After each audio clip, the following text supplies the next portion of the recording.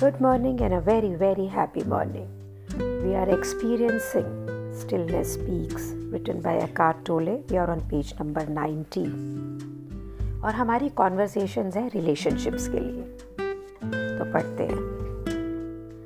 जब तक आपकी जो ईगो, आपका जो ये अहम है, ये आपकी ज़िंदगी को रन करता है, चलाता है, तो आपकी जितनी थॉट्स हैं, सोच हैं, भावनाएं हैं, इमोशंस हैं या एक्शंस हैं, कुछ भी आप करते हैं, ये पता है कहाँ से होते हैं? Desire and fear.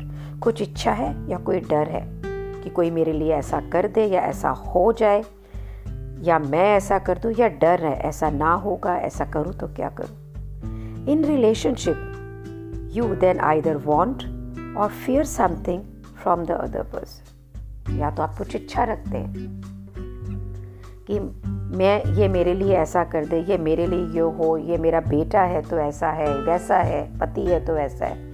या फिर डरते हैं कि ऐसा नहीं करेगा तो क्या होगा, वो ऐसा क्यों नहीं कर रहा है. What you want from them may be pleasure or material gain, recognition, praise or attention, or a strengthening of your sense of self through comparison and through establishing that you are, have or no more than they. जब भी हम किसी भी चीज़ की इच्छा रखते हैं हमारे रिलेशनशिप से, ये चाहे वो प्लेजर हो, सुख पाने के लिए किसी चीज़ का, हमें कुछ धन चाहिए, हमें कुछ रिकग्निशन चाहिए कि वो हमें पहचाने, हमारी बड़ाई करें या हमें देखें, हमें इग्नोर ना करें.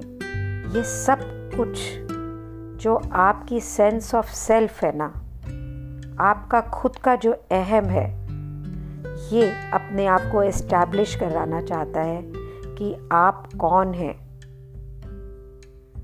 और इसमें कंपैरिजन है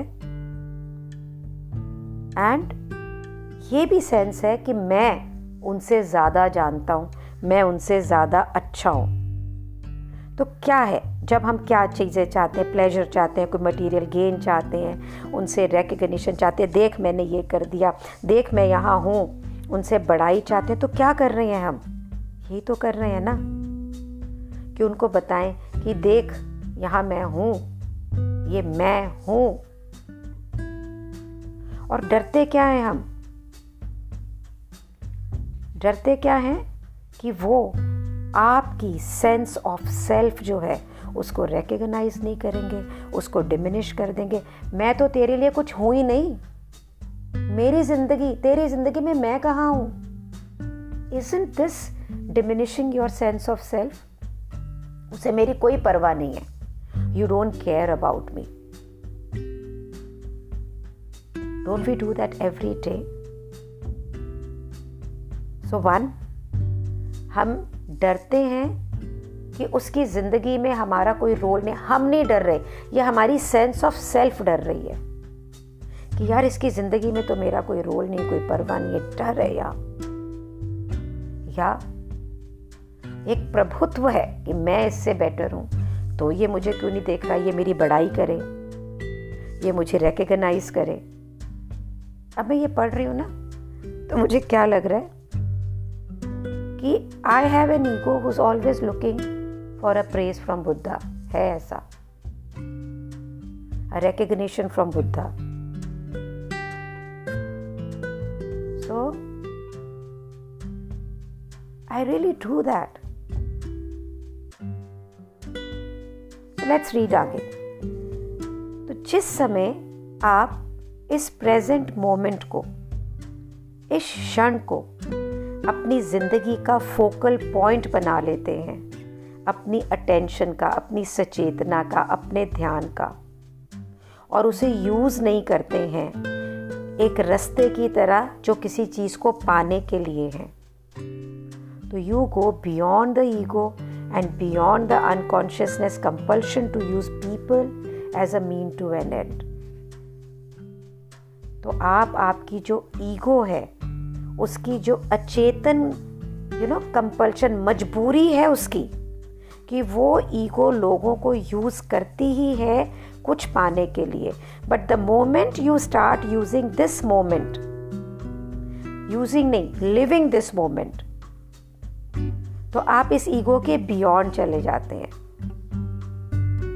तो ये जो अंत है ना, अंत जो गोल है, end being self enhancement at the cost of others, means कि दूसरों को डिमीन करके, दूसरों की कॉस्ट पे खुद को बड़ा दिखाना, खुद को अच्छा दिखाना, या जैसा भी आप चाहते हो वैसा दिखाना। विक्टिम भी हो सकता है, दूसरों की कॉस्ट पे विक्टिम भी बन सकते हैं, ये भी एक ईगो का प्ले है। But the moment we are in now and you are doing this now, you are in this now, क्योंकि आप नाउ में है ना, तो आप किसी को भी अपना यूज़ नहीं कर सकते अपने गोल के लिए, क्योंकि वहाँ पे आप एंड को नहीं देख रहे हो। आप गोल की, आपका प्राइमरी एक्शन क्या है, जो अभी हो रहा है, इस मोमेंट में हो रहा है। तो जब आप आपका पूरा ध्यान, पूरी अटेंशन, जो भी आप इस वक्त इंटरेक्ट करें, जिससे भी आप इस वक्त इंटरेक्ट कर रहे हैं ना, उस पे दें, तो आप अपने भूतकाल यानी पास्ट से और अपना जो फ्यूचर है, जो अपना भविष्य है, उससे रिलेशनशिप को बाहर कर देंगे।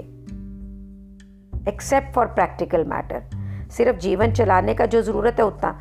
तो क्या कहना चाह रहा है, what is a card trying to tell, कि अगर आपका कोई भी रिश्ता, कोई भी प्रेमी जन, कोई भी आपके आसपास का व्यक्ति, उससे आप इस क्षण में जो भी इंटरैक्शन कर रहे हैं, अगर वो ना किसी पास्ट से आया है, ना किसी फ्यूचर बेस से है, तो क्या होगा? It will be the action of now. तो ना वो कंडीशनड होगा पास्ट से, ना वो फ्यूचर बेस्ड होगा, ना उसमें कोई फियर होगा।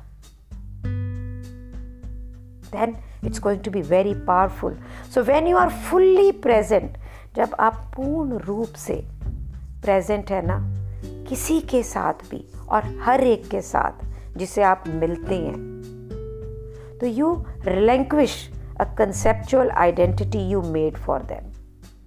तो आप हमेशा उसकी ना एक धारणाओं में बनी हुई जो पहचान है ना, उसी के थ्रू आप उसको मिलते हैं। ये तो ऐसा ही अंदर से अंदरूनी है, ये कुछ करना नहीं पड़ता उसके लिए आपको।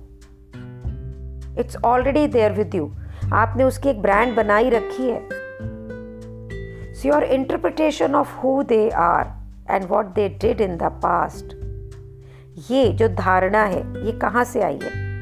ये आपका इंटरप्रिटेशन है, आपने मतलब निकाला है कि हु दे आर, वो कौन है जो पास्ट में आपके साथ थे, व्हाट दे डिड, उन्होंने जो भी पास्ट में किया उसी से ये आपकी धारणा बनी।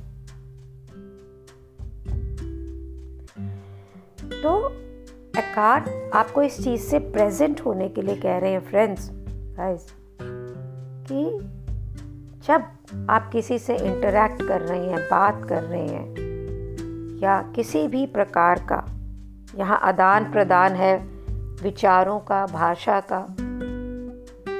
अगर उस समय उस कॉन्वर्जेशन में सिर्फ नाव हो, वो क्षण हो,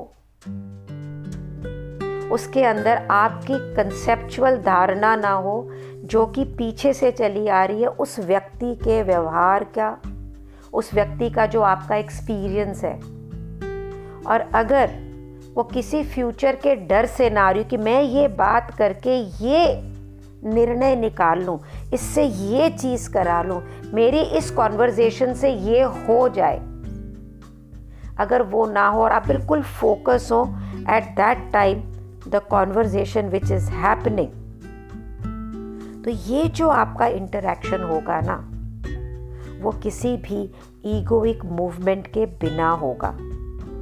इसमें कोई अहम नहीं होगा, इसमें कोई इच्छा नहीं होगी, इसमें कोई डर नहीं होगा। इसमें क्या होगा? अटेंशन, सचेतना, विच इज अलर्ट स्टिलनेस, जो बिल्कुल चेतन स्थिरता है। और राइटर पूछता है आपसे, how wonderful to go beyond wanting and fearing in your relationship, कि कितना अद्भुत होगा कि आपके प्रियजनों के साथ में अगर कोई डर ना हो, कोई वांट ना हो, कोई इच्छा ना हो, तो वो रिलेशनशिप कैसा होगा सोचिए। जिस रिलेशनशिप में कोई इफ बट नहीं है, जिस रिलेशनशिप में कोई कंडीशंस नहीं है, जिस रिलेशनशिप के अंदर कुछ भी पाने की इच्छा या खोने का डर ना हो। Can you imagine a relationship जिसमें कोई एक्सपेक्टेशन ना हो? सो Eckhart says, love does not want or fear anything. जहाँ प्यार है ना, वहाँ कोई इच्छा या कोई डर नहीं है। तो अगर आपके प्यार में पाने की कुछ इच्छा है ना, तो देखिए ये मोह तो नहीं है। When you love somebody, you love beyond yourself. आपने देखा एक माँ बच्चे को कैसे प्यार करती है, बियॉन्ड हर सेल्फ। उसमें उसका अस्तित्व ही नहीं होता, सिर्फ उस बच्चे का अस्तित्व होता है। मोह में फंसती है ना, तो फिर उससे कुछ कुछ चाहती है। So what's holding us? The only practice of being in now can change the entire perspective of your relationships, beyond desires, beyond fear. तो आपने ये रियलाइज किया आप हार्ट से हार्ट कॉन्वर्सेशन कर सकते हैं। Buddha does every conversation with me without raising his voice, never. वो अपना अपसेट, अपना एंगर या कुछ भी चीजें सिर्फ 2 शब्दों में, और उनमें अपसेट होता ही नहीं। अगर मैं कहूँ एंगर, एंगर होता ही नहीं है। He doesn't get angry, he doesn't get upset. Why? Because ना उन्हें डर है, ना उनकी कुछ पाने की इच्छा है।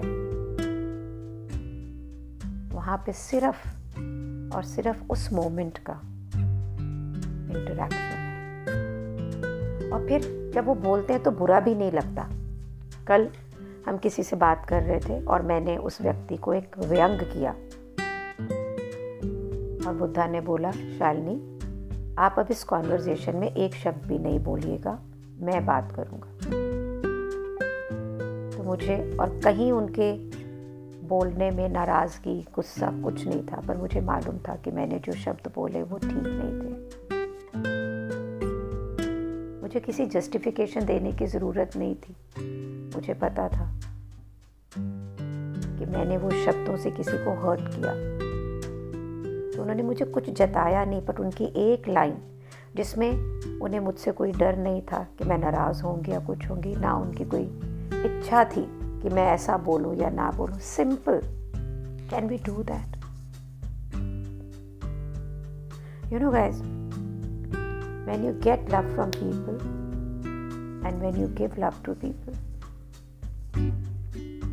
वहाँ पे ना बहुत सारी चीज़ें सब खत्म हो जाती हैं। And this love which is based on without any desire, जब हम ना किसी से हमें डर लगता है कि वो नाराज़ हो जाएगा और वो हमारा प्रियजन होता है, तो I think we really need to look at it कि डू वी रियली लव? प्यार के साथ तो अधिकार आता है। Do we really love? Let's discover this today. जिस प्यार के साथ डर है, क्या वो प्यार है? या उस प्यार के साथ में कुछ पाने की इच्छा, कुछ खोने का डर है, जहां से वो डर है? Thank you so much for being in my life. The way life is unfolding, the way we are all discovering life, it's all because of your being there. Thank you so much.